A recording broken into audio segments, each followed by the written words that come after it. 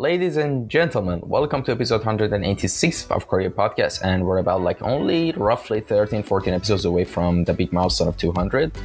And well, we're right now currently at episode 186, as I mentioned. And our today's guest is Mr.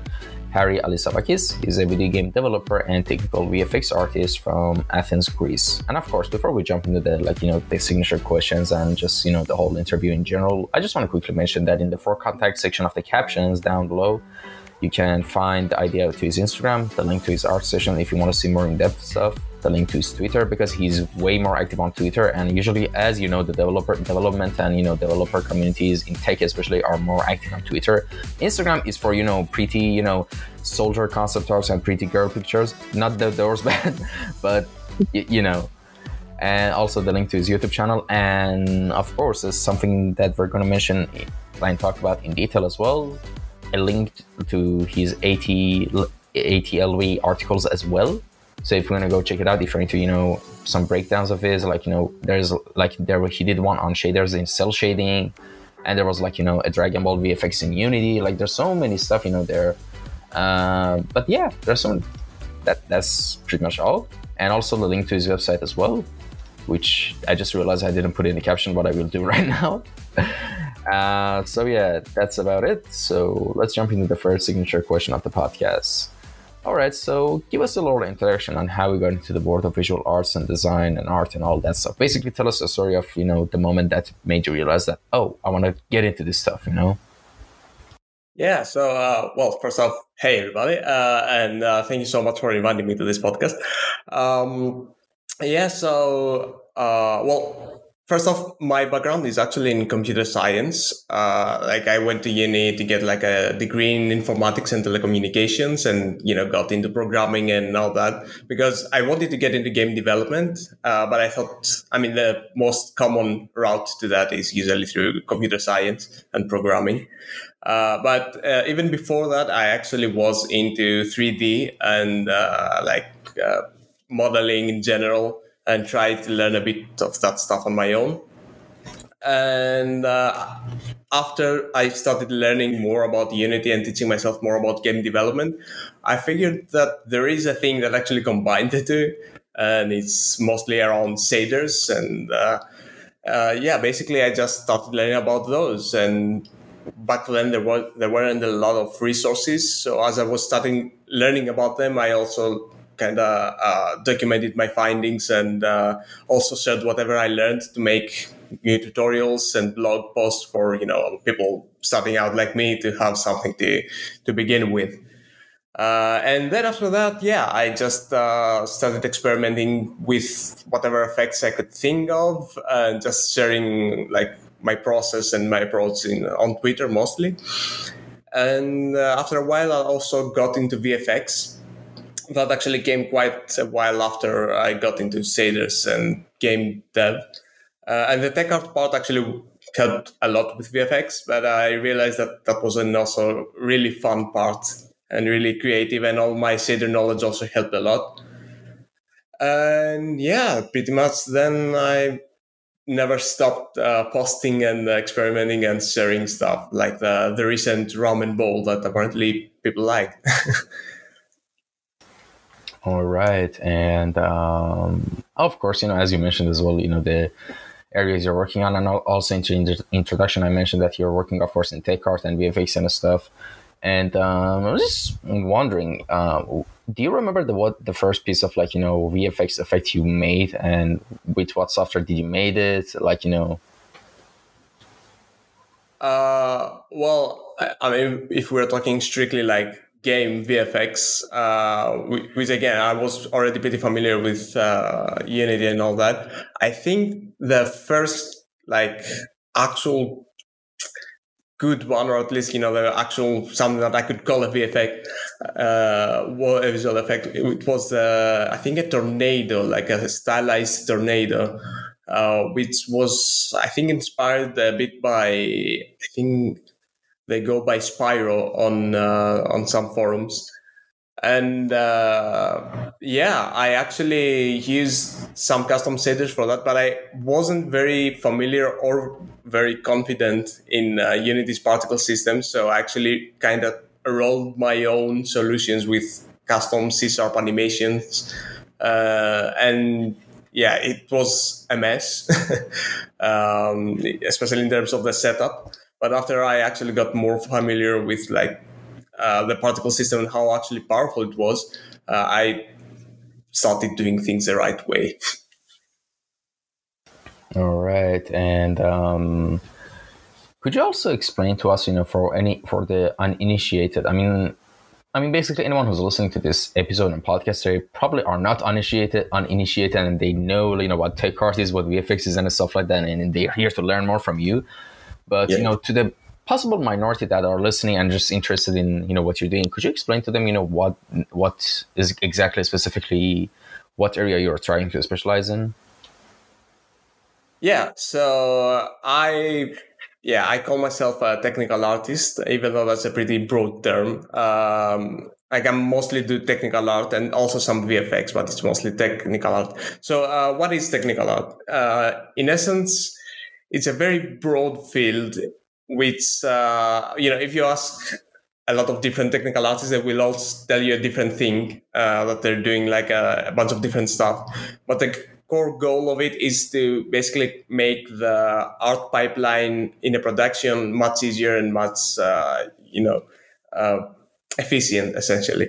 So technical artists sit right between the art and the code, and they help artists and programmers basically bring all the different stuff together in a sufficient way, and just also while keeping an eye out for performance and making the game run well. So usually that's in form of tools. Like I personally do quite a bit of tool making, especially in Unity. So you can imagine, like, if you want to scatter grass along a surface, or you know uh, just have an easy way to assign materials, stuff like that. And basically, specific things that artists use on a project that make their lives easier, essentially. Another way to also help is obviously with shaders. So, in case people don't know, shaders are just small programs, small coded programs that determine how a surface will be rendered. So everything you see in a game, like how glossy a material is, or how the texture is applied on the material, all that stuff is determined by a little piece of code which is called a shader. I personally like to hand code my shaders, and now there are new tools about, where you use nodes and connect them, and some people prefer it. I don't, but I have to work with that with some Unity versions. And yeah, that's basically something that I do a lot, and something that I like to do. Basically, just making different and creative uses of like tools and shaders, just to make pretty visual results, and also help out artists to achieve their own vision. All right. And of course, I hope everyone who listened could get a grasp and understanding of, what we're dealing with right now for the people who, are new to this field. And I also quickly want to mention that in his website, which I actually did now put the website link in the captions for the people who are watching right now, you're seeing it, no worries at all. You can see that there's there's a couple of sections on the top side of the website. There's one which is called Technical Art. And the last issue was, if I'm correct, came out April 1st of 2022, which was issue 122. As he mentioned, it's basically his journey through video game development. And also another thing, a series of articles he's doing, which is called Shader Quest. So yeah, those are some really interesting stuff. If you're interested into that sort of fields, if you want to go check it out, you can check it out there as well. And all right. There's a couple of things I want to, mention. Recently, of course, one of the ways I usually find guests for the podcast is I'm pretty much on Twitter and Instagram. I always, keep a lookout on, I follow, for example, different pages that, post tutorials or stuff like that. And I think you can already tell where I'm going with this. And recently, one of your things that really blew up was, I think, the shader you made for that, noodle scene, food scene and stuff like that, which, blew everyone's mind. And because it actually yeah, I mean, I'm not gonna say anything. I'm just gonna let you tell the whole story, all right? Because I think that kind of expose it. So the mic is yours. Yeah. Yeah. So, yeah, I actually made that as part of a challenge. So I also run a Discord community of technical artists. I mean, it's mostly focused around technical art and VFX, but it's also open to like all different game development disciplines. It's called Technically Speaking, just in the whole like brand of technically art and all that stuff.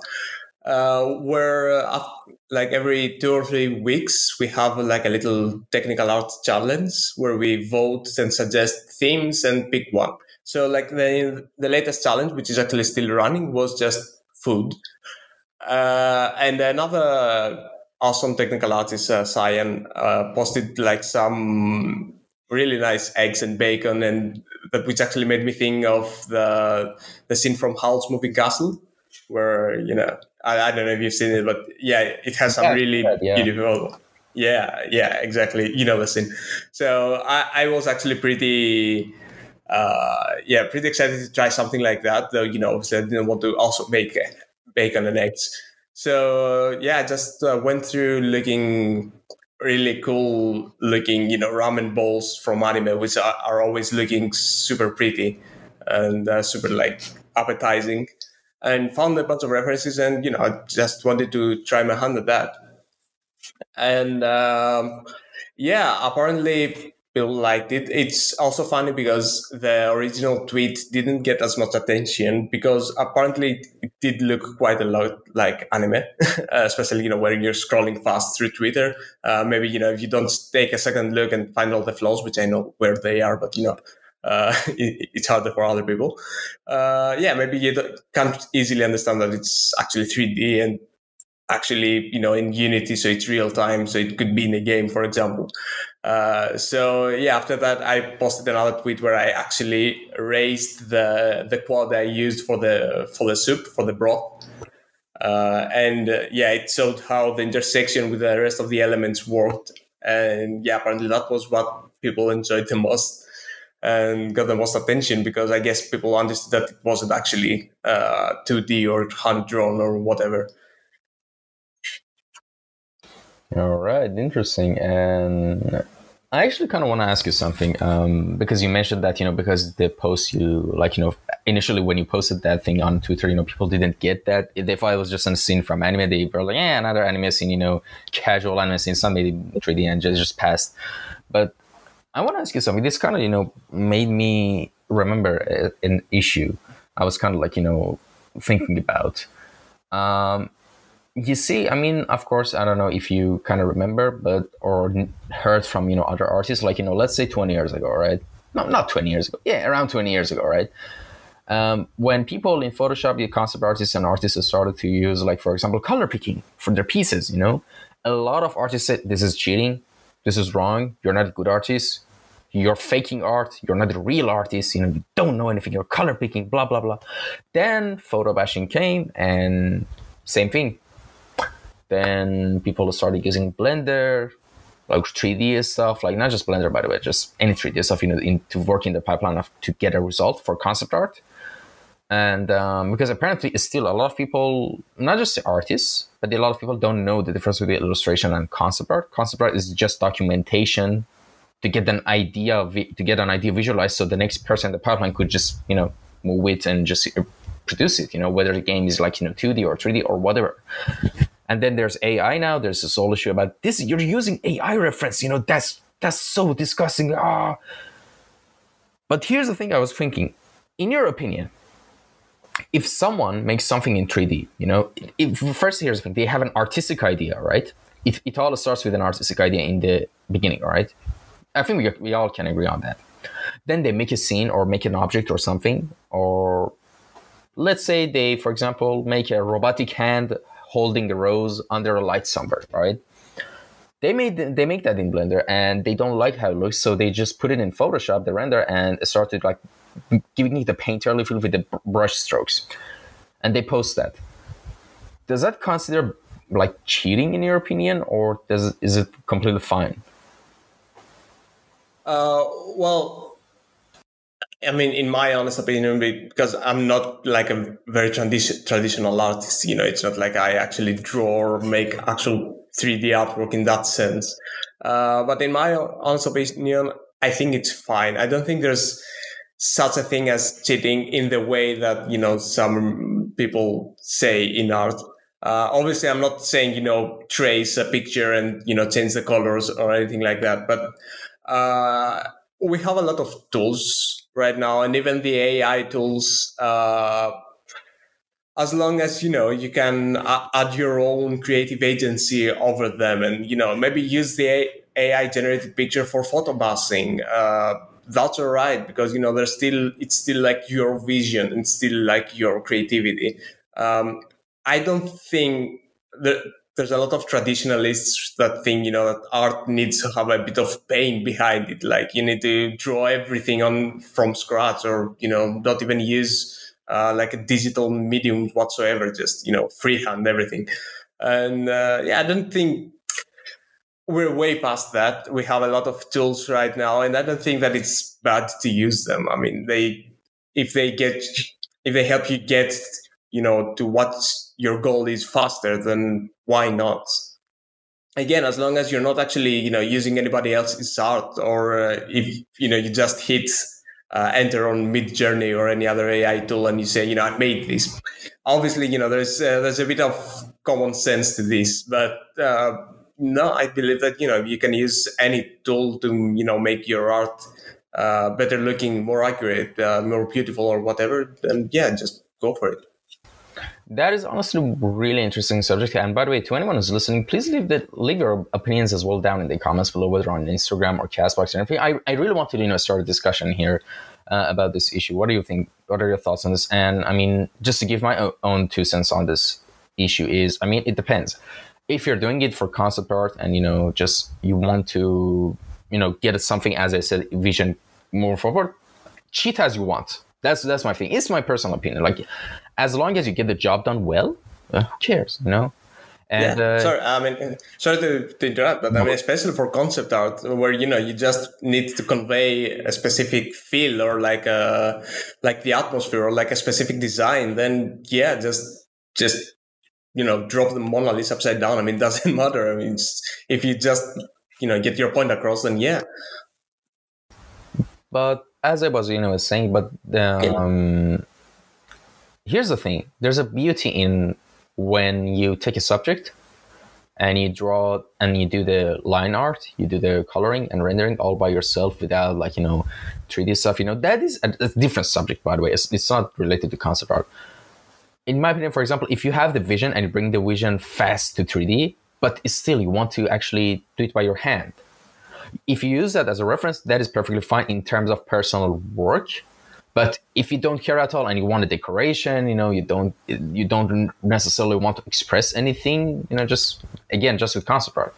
That's my 2 cents. Because here's the thing: I have a lot of things in my head that I want to visualize, which I can quickly do a quick 3D sketch and get it up and running. But because I know I like the fundamentals in coloring and all art, like line work and artwork and all that, it's not that fulfilling for me. I need to somehow.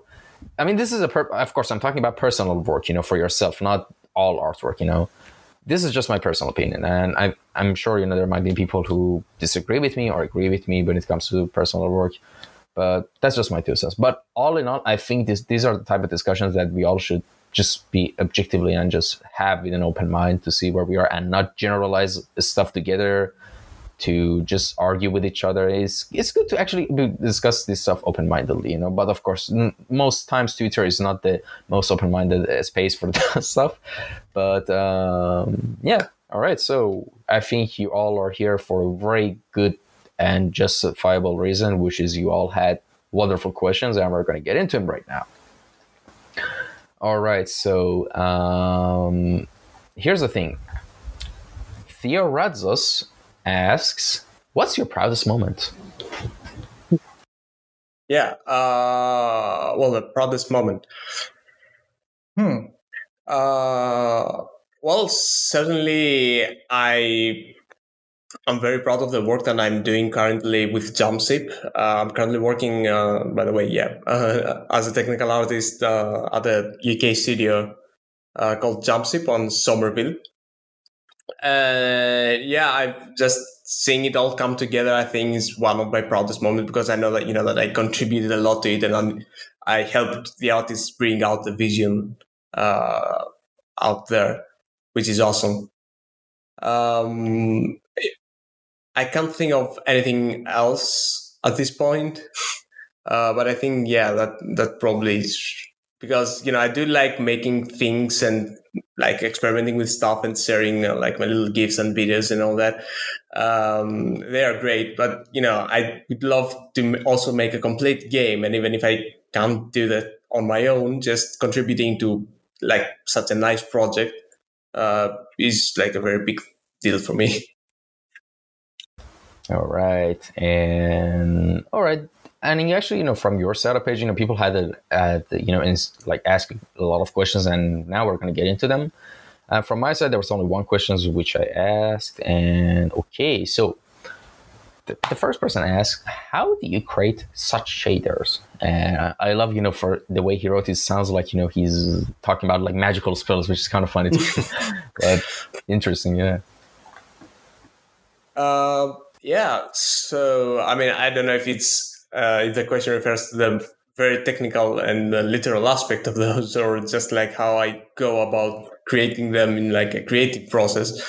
Well, in a literal sense, I use like the built-in version of Unity, and I just hand code them, with either surface shaders or just hand coded shaders. I don't enjoy all the node based tools all that much. In a more creative essence, I guess it's a lot of like noticing what makes things look the way they look. So I do like stylized art much more. I don't usually strive for photorealism, and so a lot, if not all of my none of my shaders are actually physically correct. I don't really go with all the heavy math. I'm not good at it either. So I'm just trying to find, if I see a nice stylized highlight on a picture or a screenshot of an animated series or whatever, I'm just trying to think, how could I get my object looking like this without actually, worrying about basic physics and how light works and all that stuff. So, like, especially for the stylized, all the stylized things that I make, like the ramen again, first I'm trying to, get some specific effects looking the way that I want them to look. And then I also try to basically destroy everything that makes it look 3D, or just, kill all photorealism, just so that I can get all the stylized elements up front. Okay, and here's an interesting question. Where can we learn people like shaders? Basically what they're asking is, how can we learn, making shaders in the same style of, Ghibli Studio? But there's also, this channel on YouTube. I don't know if you know it. Sala has a station. He also, I think, made some, courses on that, stuff like that. But yeah, that aside, how, in your opinion, have you tried experimenting with those type of styles? Sure, with what? With Ghibli style. Our style. Yeah. I actually followed some tutorials, I think, from it's another YouTube channel. I think it's called Anton Dedene. Don't know him. Yeah, no, it's a really great channel. I'm trying to find it right now, but I cannot find it right now. But yeah, I think it's something Dedene. It's the surname, but I can't remember the first name. They make awesome Blender shader tutorials for very like Ghibli style look. And I try to integrate them a lot in Unity. and some of my stylized water shaders are actually based on his. But yeah, in general, I can't. There's also another one, but I can't remember. Yeah, there are mostly Blender tutorials for these. But yeah, it's mostly I mostly come up with some techniques myself, or some are pretty common, but I just adjust the results to fit my liking. Like for example, my self-shaded shader. Like self-shading is a pretty common technique. You can find out about it anywhere. And then I just build on top, or just change some elements to my liking, just so that I can get a closer look to what I want.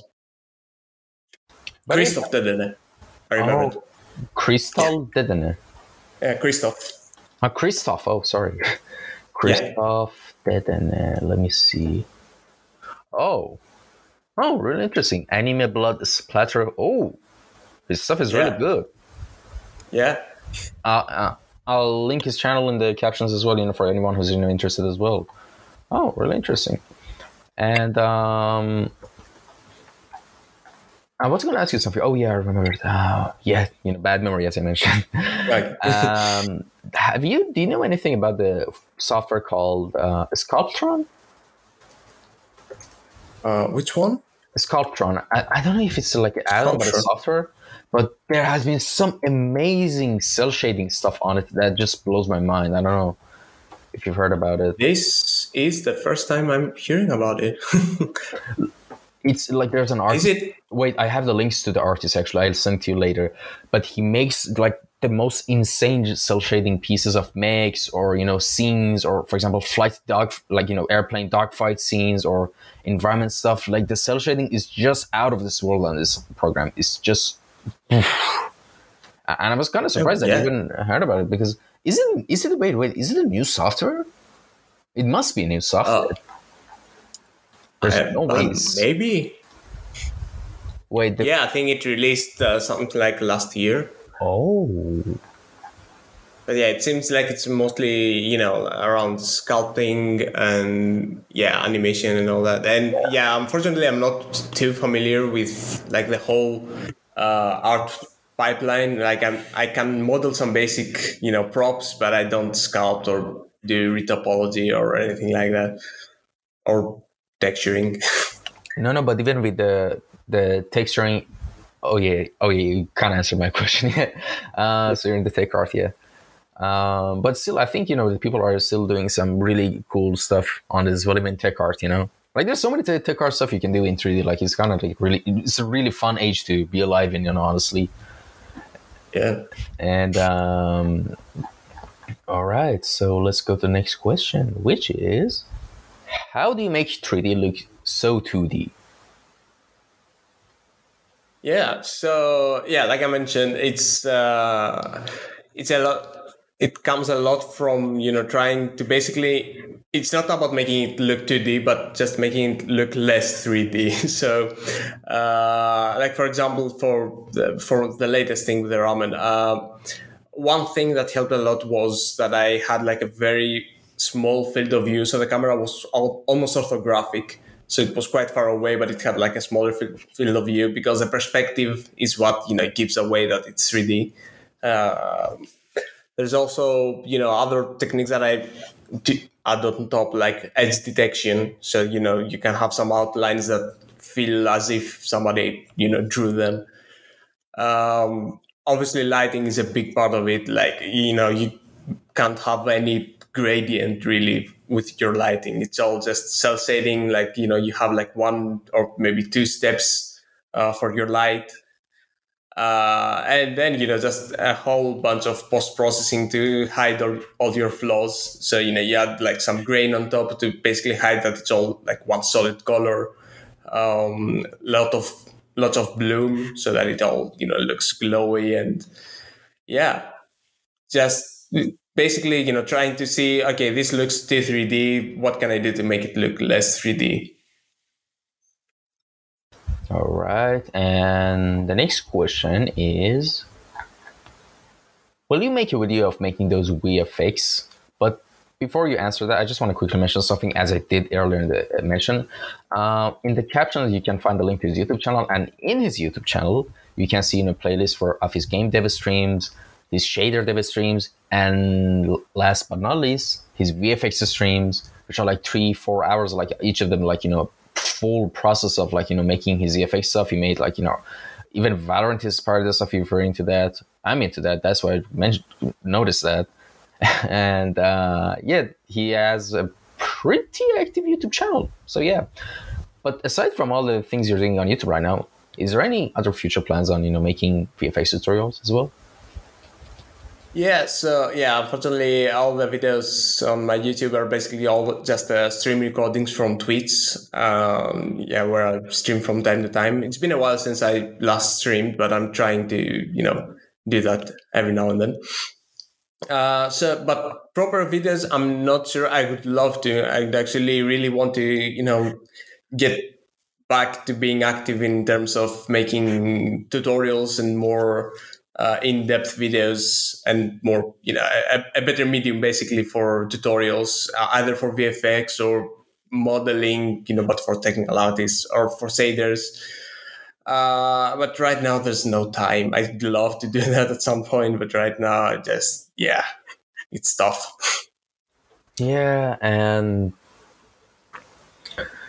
yeah, it's kind of like the thing. It's kind of like a paradox of choice because of the age we live in. We have so many opportunities to do a lot of stuff that we like, but at the same time, we live in pretty crazy times, and you get stressed. You also want to keep your main stuff rolling, main projects, and if you don't properly try to recover from burnout or depression of that sort of stuff, it's gonna go bad, honestly. And so everything it's best for each project to give it its own special time. I mean, for me, podcasting is not even considered a project because by project I mean it doesn't I don't take it doesn't take me an effort. That's what I'm trying to say. It's easy for me. Like the editing is fast for me. I can basically become natural at it at this point, and it doesn't take energy from me. That's the thing. I enjoy it. That's what I'm trying to say. That's why I keep still doing it. But still, I personally I'm still in the process of recovery of from a lot of burnouts since past 2 weeks now.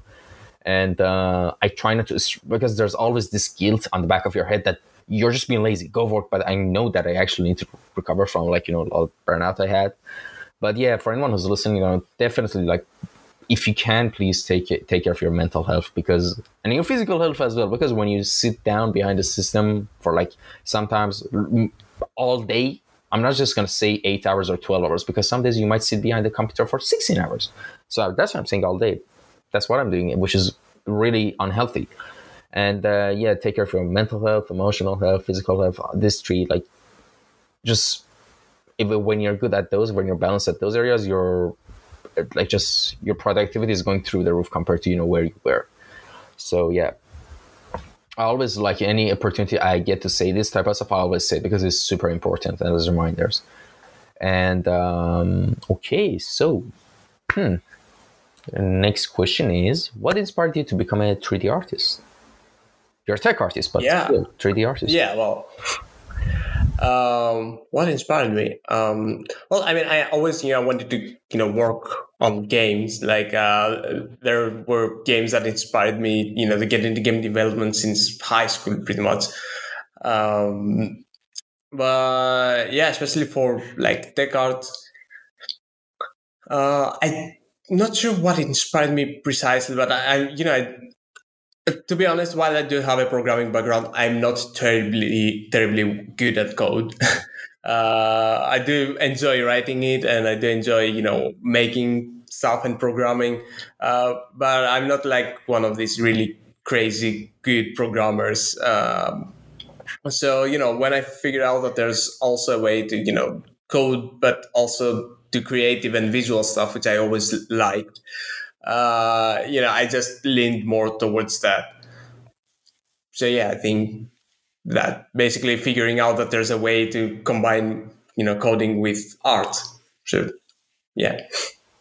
All right. And what is the best way or place to learn shaders for Blender? Interesting question. Yeah. Well, for Blender specifically, I'm not sure. I mean, I know that there's Erin Dale has awesome Blender videos. They're mostly about geometry nodes, as far as I know, but I think they also cover a lot about shaders. But yeah, to be fair, I don't know a lot about shaders in Blender, but the thing is, and the very good thing is that shader knowledge is very transferable. Like shaders are pretty much the same everywhere, and especially if you get into like coded shaders where you understand, what's happening, how you can take the direction of the light and the normal vector and then figure out how something is lit, then you can easily just use that knowledge to any environment, and that includes Blender. So yeah, I can make some whatever shaders I might want. Maybe not too complex because I'm not too familiar, but I can make a lot of shaders in Blender as well. Even though I started playing shaders mostly with Unity. But if somebody is really interested in learning shaders, even if it's just with code, what I always suggest to people is starting with the Book of Shaders. It's a site. It's made by Patricio Gonzalez, which is like a very gentle introduction into how shaders work and how to think with shaders, without caring about like whatever environment you're in and whatever setup you might need and writing other code or whatever. It's just you just write shaders. All right. And by the way, for that person who asked about shaders in Blender, I actually, my main software that I'm just learning as well as Blender, and a great YouTube channel for that actually put us a lot of like, has a lot of like materials and shaders, tutorials for Blender is Ducky 3D. I don't know if you know him, but Ducky 3D is an amazing channel for that. And yeah, I mean, there are other great, Blender YouTube channels, but specifically Ducky 3D is really good for materials and shaders. He has a lot of good tutorials. And the next question, which is, if I know already 3D modeling, how should I start learning VFX? So we have someone who knows 3D modeling, but they want to get into VFX. Yeah. So, well, the 3D modeling knowledge is actually very useful. You can get a lot in your VFX if you come from a 3D modeling background. So what's really handy is to actually learn about any VFX systems that your engine of choice uses. So like if you use Unity, then it's the Shuriken particle system or the VFX graph in the URP and HDRP versions. And yeah, it's obviously a matter of learning what you can do with that tool, because it can actually give you a lot of control and a lot of flexibility in terms of whatever you want to make. Because VFX is obviously, there's a big visual component to it, but it also has a lot of other disciplines to it, like color theory or like animation, timing. All that stuff is they come from experience. And they come, from just trying stuff out and see what feels better. But coming from a 3D background will help a lot, because you can make your own custom meshes and play a lot with custom UVs. Like a big part of VFX is actually taking advantage of UVs in more creative ways than just texture mapping. Because scrolling UVs around, you can get like an interesting trail texture just panning around and making it look like more traily and more wispy.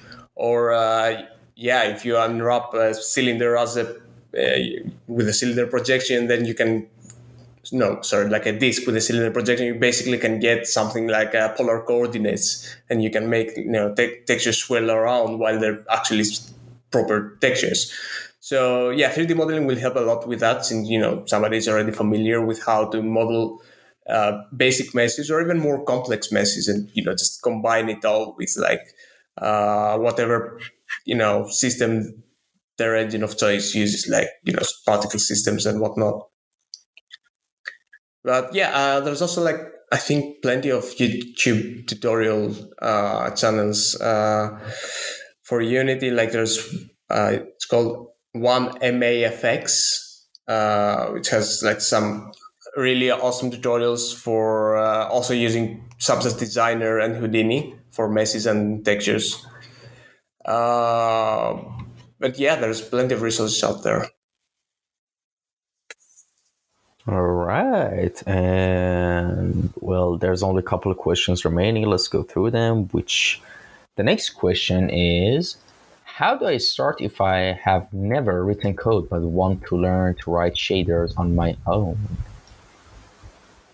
Yeah, so that actually might be even easier, mostly because hand-coded shaders, like shaders made with code, actually use like HLSL, GLSL, or CG.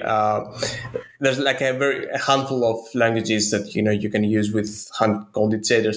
But the thing is that they're all very, very different from like conventional coding. Like because when I started with shaders, I only knew C Sharp, starting from Unity.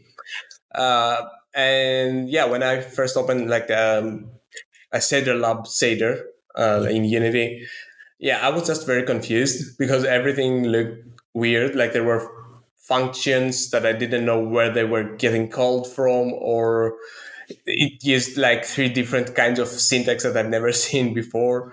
It's weird.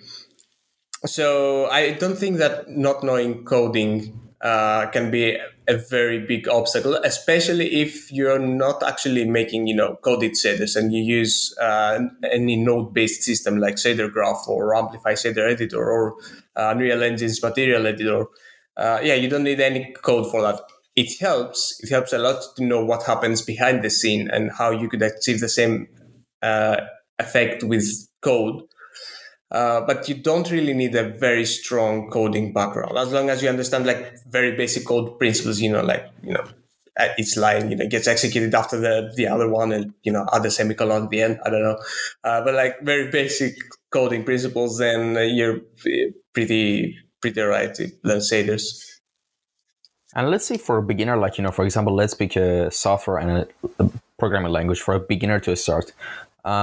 Is Blender a Python or a good option? Or like, because I've heard on Unity, they do a lot of coding with C# as well. What is your suggestion for the same person who asked the question?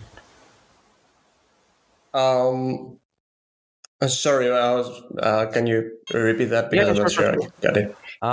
He basically asked I'm not, why did I say he? I mean, they asked how they can start coding their own shaders. So what suggestion you have in terms of like programming language and softwares to start with that? Yeah, I mean, for shaders specifically, I don't have any suggestion in particular. I mean, Unity obviously, I think it's maybe easier and maybe more approachable to get started with. Though for Shader specifically, as I mentioned, I think the Book of Shader is a very good place to start because you don't need to, know anything about any environment. Like, because, okay, it's not a big deal, but like for Unity, okay, you might write a shader, but you also need to apply that to a material and then put that material onto a 3D model and see what happens. But, if you just want this pure shader knowledge, something like the Book of Shader, which has no rendering environment, like 3D, anything like that, is probably the best way to go. And it's also all coded, but it goes like very gently and very easily teaches you how to use code for shaders. All right. So, how can I start learning what you do? Do you know where I can find tutorials to start learning this? Which I assume they mean TechArt. What do you have to say to that? Yeah, so for TechArt specifically, the answer is a bit complicated because, as I mentioned, every technical artist has, I guess they have like a different set of skills. Like some technical artists can work with rigging and with animation and IK, stuff like that, making tools for Maya or other 3D programs. They can know code or they can be more focused around art. it's a bit difficult because basically the skill set of every technical artist is whatever fits the project and the studio. It's not like, for 3D artists, you can assume that, most of 3D artists have more or less the same skill set in terms of, the type of things that they know, not like the level. So, you would, know sculpting and texturing and retopology and maybe some rigging, but, they're pretty consistent. But with technical artists, it's a bit tough because, it's basically just a matter of learning as much as you can about as many disciplines as you can and finding creative ways to combine them and just help out the rest of the team. So I start to learn how to, be a technical artist, I guess. It's basically just a matter of, trying to learn as much as you can. If somebody's more art inclined, then that's all right. But, it helps to know a bit of code and scripting, at least, to, make tools or combine, I don't know, maybe VFX with triggering them through code, stuff that basically combines the two disciplines. But again, it very much depends on whatever, some projects or studios need. But more or less, it's just about, learning as much as you can. Just, trying out stuff, trying to make games, trying to make shaders, trying to make art, whatever you can, as much as you can. And then the rest is just putting that to good use. All right. And really juicy question. I love that. What specs does your PC have? Yeah, so I have like desktop PC. I'm using a Ryzen 9 5900X, I believe. So I went a bit overkill with the CPU. An RTX 3070, which I got when they were very, very expensive compared to the retail price, at least. But I made this computer 1 year ago, 1.5 years ago, when GPU prices were peaked. But I really needed it. So thanks to the NFT communities that everything is skyrocketed. Yeah, they ruin everything. Anyway, but I think that's the most important thing. Though I am pretty happy about my screen. I went from having two kind of small screens to a ridiculously wide one. I think it's the CRG9, which is really awesome for productivity and the field of view is amazing especially in first-person games. It really is annoying when I want to screen share anything because then everything gets squeezed, and a lot of applications and programs are actually made thinking about 16:9 aspect ratio. You'd be surprised how many games don't properly adjust an ultra wide screen. But I've been really enjoying it. Wow. I could imagine, honestly, people usually,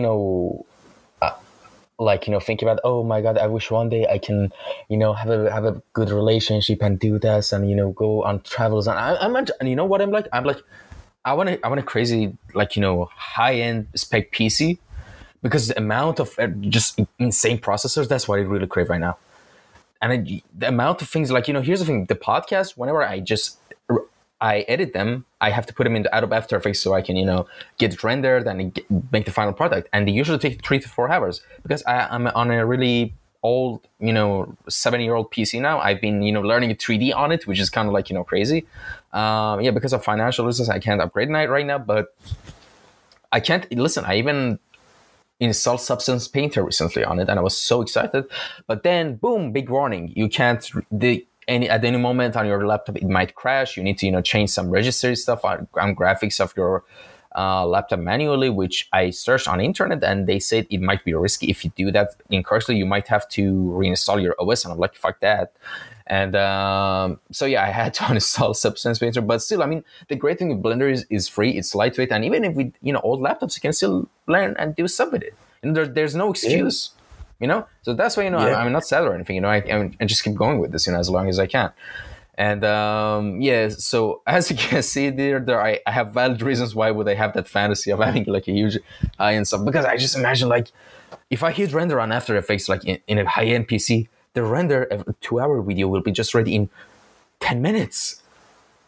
And that's something that gets me excited. It's kind of like, I don't know, man. Oh yeah, absolutely. Yeah, it's been my fantasy to also get like high-end PC, because the one I had before, it was like it was Frankenstein out of different parts that I got.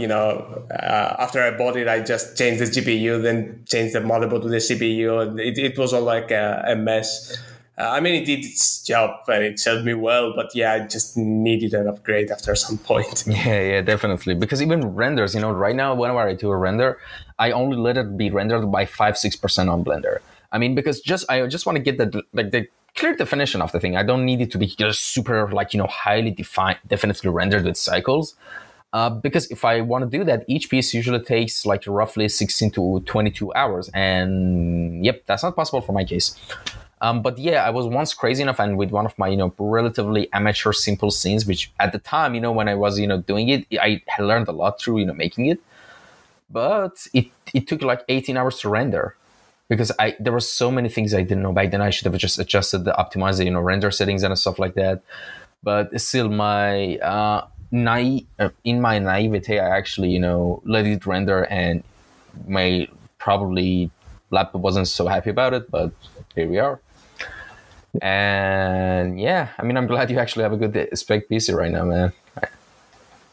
Thanks. I wish you get your high-end spec PC as well soon. Thanks so much. All right, so last question, which is, any tutorial out there to lead to this manga style, or is it something you discovered yourself? And we kind of went over it, like, in some of the previous answers, but still, just to answer his question. Their question. Why do I keep saying his? Sorry, I don't need to. I can't think of specific tutorials. I did a small breakdown of that specific ramen bowl thing as to how it was, put together. And the fun fact, I actually have served most of the shaders that I used. I already have a tutorial about them online on my website. They might be slightly modified, but the core is there, like free with the code and whatever, because I want people to actually, use those. Not a specific tutorial I followed or anything I can think of. Maybe at some point I might do some more detailed write-up again, if there's the time. But I definitely will do more tests like that, and I will try more anime-like scenes and whatnot. So yeah, I'm excited to try that out, and then maybe share whatever I make, and however I made it, just share whatever I can. And the crazy thing about that is like it's everywhere, and it's kind of crazy that the world is going right now, and I think it's a good thing as well that we're inching towards this idea of like, when it comes to media and entertainment and all that stuff, we're getting towards the era of like, stylized art styles. Basically, that's what I'm trying to say. Because usually the most cliche and niche art styles have been done, and to breathe out some freshness into the product, you need, of course, people who are like, good at making those art styles, pop out really well. And I think one of the reasons that it was so well received was that. And of course, like even like an hour before I got in the call, I was just browsing my LinkedIn and checking my notifications, and it was on LinkedIn, it was on our session articles, it was on Twitter. Congratulations, by the way, great stuff there, man. And yeah, that's about it. So in his website, I link, of course, is in the captions. And by the way, I always, say this, as just like a quick little fun thing, for every audience and yourself. But just let me quickly bring this out. All right, this I wanted to bring out. today is 14th of July, the day we're recording this episode. And if you're watching this episode, which is episode 186, you're probably watching it on August 29th. So, yeah, 15, 16, 35, 45 days later. Wow. So, yeah, from the past, we say hi. All right, so jump into the next question, which is, who are some of your favorite artists and designers that have inspired you the most? By the way, not just artists and designers, like, tech artists, the people in your field as well. You can mention them as well. Oh, yeah, good question. Well, I'm a really big fan of a lot of artists I see and follow actively on Twitter. Like there's Nick Carver, who's like an art director and has worked on some really beautiful projects. Now there's so many that I don't think I can name them all or even recall them. But there's too many. I'm trying to see, maybe scroll through my bookmarks and see if I stored anything. But yeah, others like Late As Usual. That's their handle. They do amazing stuff in Blender, great experiments. There's obviously like Mako, as they brand themselves. They're an illustrator. They've done a lot of work for like Tunic for the game. And I think, their style is it's maybe like the best thing that I would want to manage in 3D, like making this look in 3D. That could be like probably the end goal of my 2D style experiments. There's plenty. Like that's the good thing about Twitter. Like every day I scroll and I see great work from great artists or like amazing tech from like really awesome tech artists. Like for example, there's Oscar, who's the creator of Townscaper. Like their work in tech art is like amazing and revolutionary. Really, Townscaper was such a fun game. I have it on my Steam as well. Yeah, exactly. There's Cyanilux that I mentioned, who's like a really gifted technical artist. Just so many. All right. Actually, this is one of the questions that people usually get stunned by, because they're like, oh my God, there's so many art and artists usually, as they're super visual people. They're not good with names. And as you kind of observed today, even before recording, I don't have a good memory in general recently. So they're just good with, visual cues, And yeah, this is one of their people's like, least favorite. Actually, that's not the right thing to say. Least favorite question, but it's one of the difficult questions, and you pass it pretty well. And a smart way to usually answer this is just say, go look at my list of following people. That's it. Because I actually had that as an answer once. Yeah, well, no, that's a big list. Yeah, definitely. And all right. What are you working on right now that you can tell us about? What kind of project is it? I mean, of course, there's always a possibility of NDAs being involved. If that's the case, we can skip or jump right past this question. But if that's not the case, what are you doing right now? Besides the work I do at Somerville with Jumpship, I'm not really doing a lot with personal projects. I'm still doing like little experiments like that. There's plenty of games that I would want to make and maybe have started, but never got the courage to continue working on them. Ideally, I think, tomorrow there's the GMTK Game Jam, which I would love to participate and maybe try and make something there. And if it ends up good, maybe think about making it into like a full game. I don't know. Game development is hard. I'd love to make something of my own, and I've tried. It's been a while since I worked on something on my own. Oh, something I do work actively on and I'm close to finishing is a little tool for grass rendering and scattering in Unity. I call it Greenery. It's not just for grass. I mean, you can pretty much use it for any mess and whatnot, but I mostly would like to use it for grassy fields and flowers and rocks and all that stuff. I've shared a lot about it on Twitter, and I'm close to getting into a point where other people may use it. Again, as I mentioned, I'm not very great at code, so I don't have all the confidence in the world to just share a tool out there.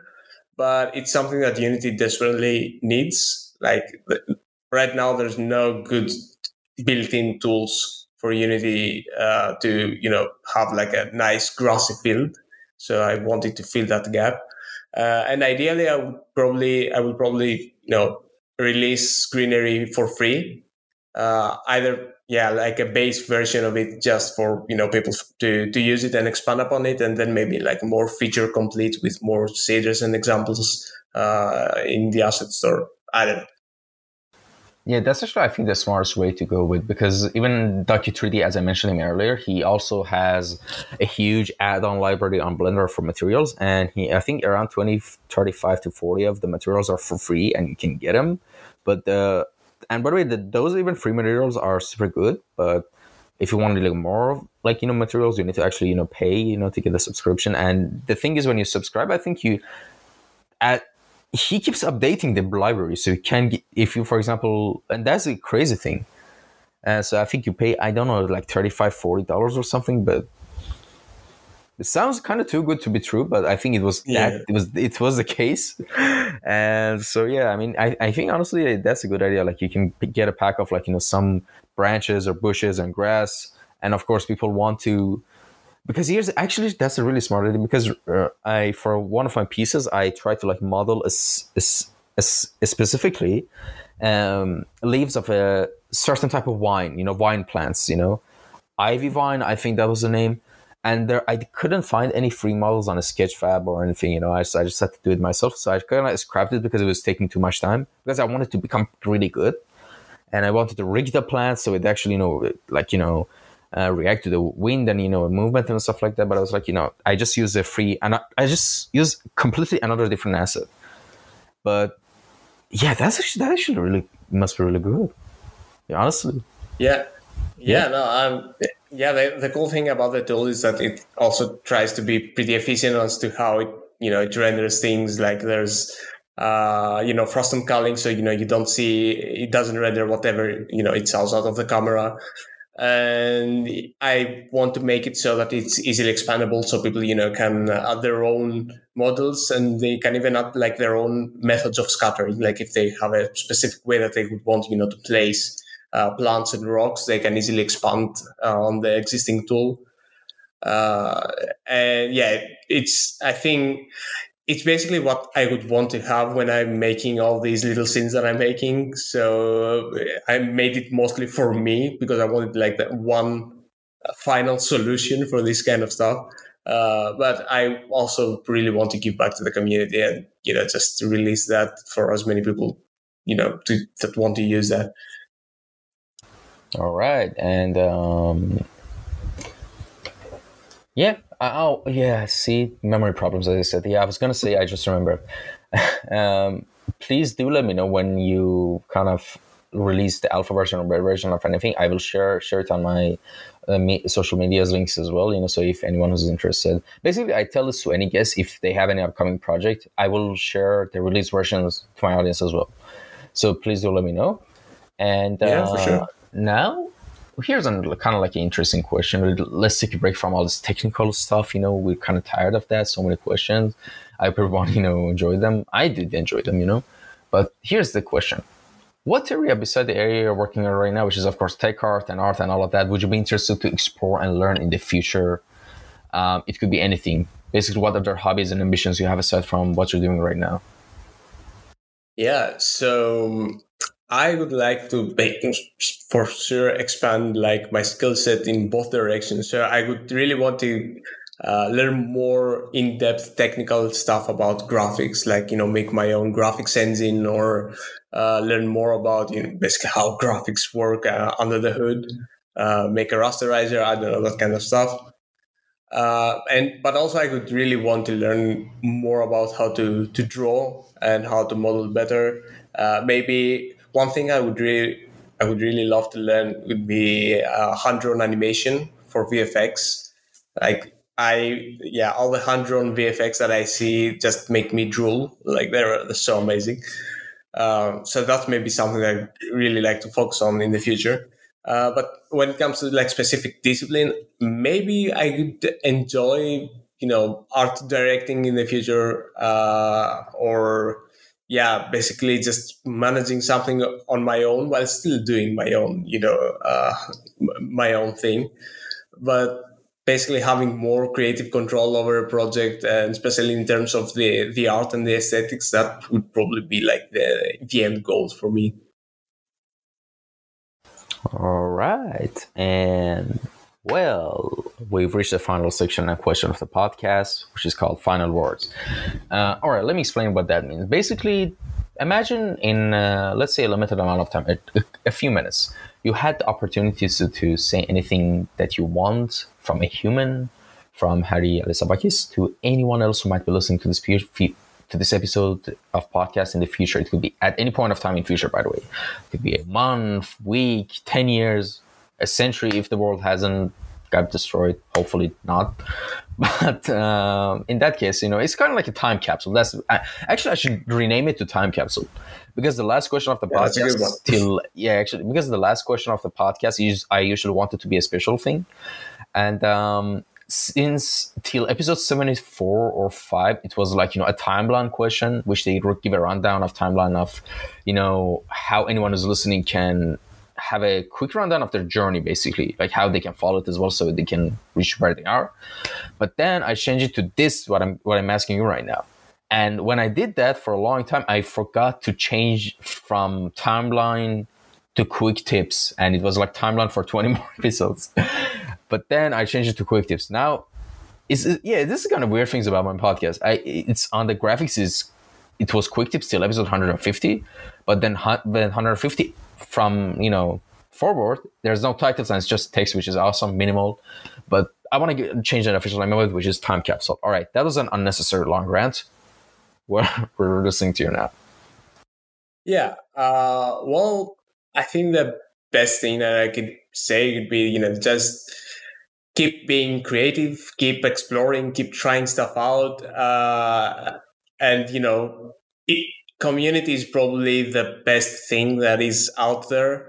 Like, okay, I've gotten pretty far in my career, but honestly, the best thing I've done is fostering like a really great community on Discord and having helpful people just, be nice and help each other. So in terms of the industry and whatnot, I guess just keep being creative, keep trying stuff out, keep sharing whatever you find, keep offering back to the community, because that's cool. But most of all, just be kind, because it's not only just a small industry, but even not just for that, it just pays to be kind, or just it's a good thing to keep in mind. Pretty underrated answer, to be honest. Yes, true. Everyone like everyone watches interviews of how to become better at this, better than, but no one takes a step back and sees what's the real thing, what's the main thing that's important. Just being a human first, and other things next. Pretty good answer. And thanks so much for coming by. It was a real pleasure. And thank you for inviting me. My pleasure, man. And thank you to anyone who tuned in and listened to this episode as well. I hope you enjoyed this and learned, because it was one of those, educational packed episodes, to be honest. And I think this is actually will be, hopefully this episode will end up being a good resource for a lot of upcoming, tech artists, VFX artists and stuff like that. And yes, if there's any comments and suggestions, as always, leave them down in the comments below, and nothing gets left unread, or even you can send it to me on a personal message on the DM me on Instagram. I'll always, check. I'm most active on Instagram.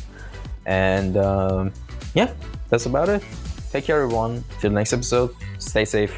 Bye. Bye.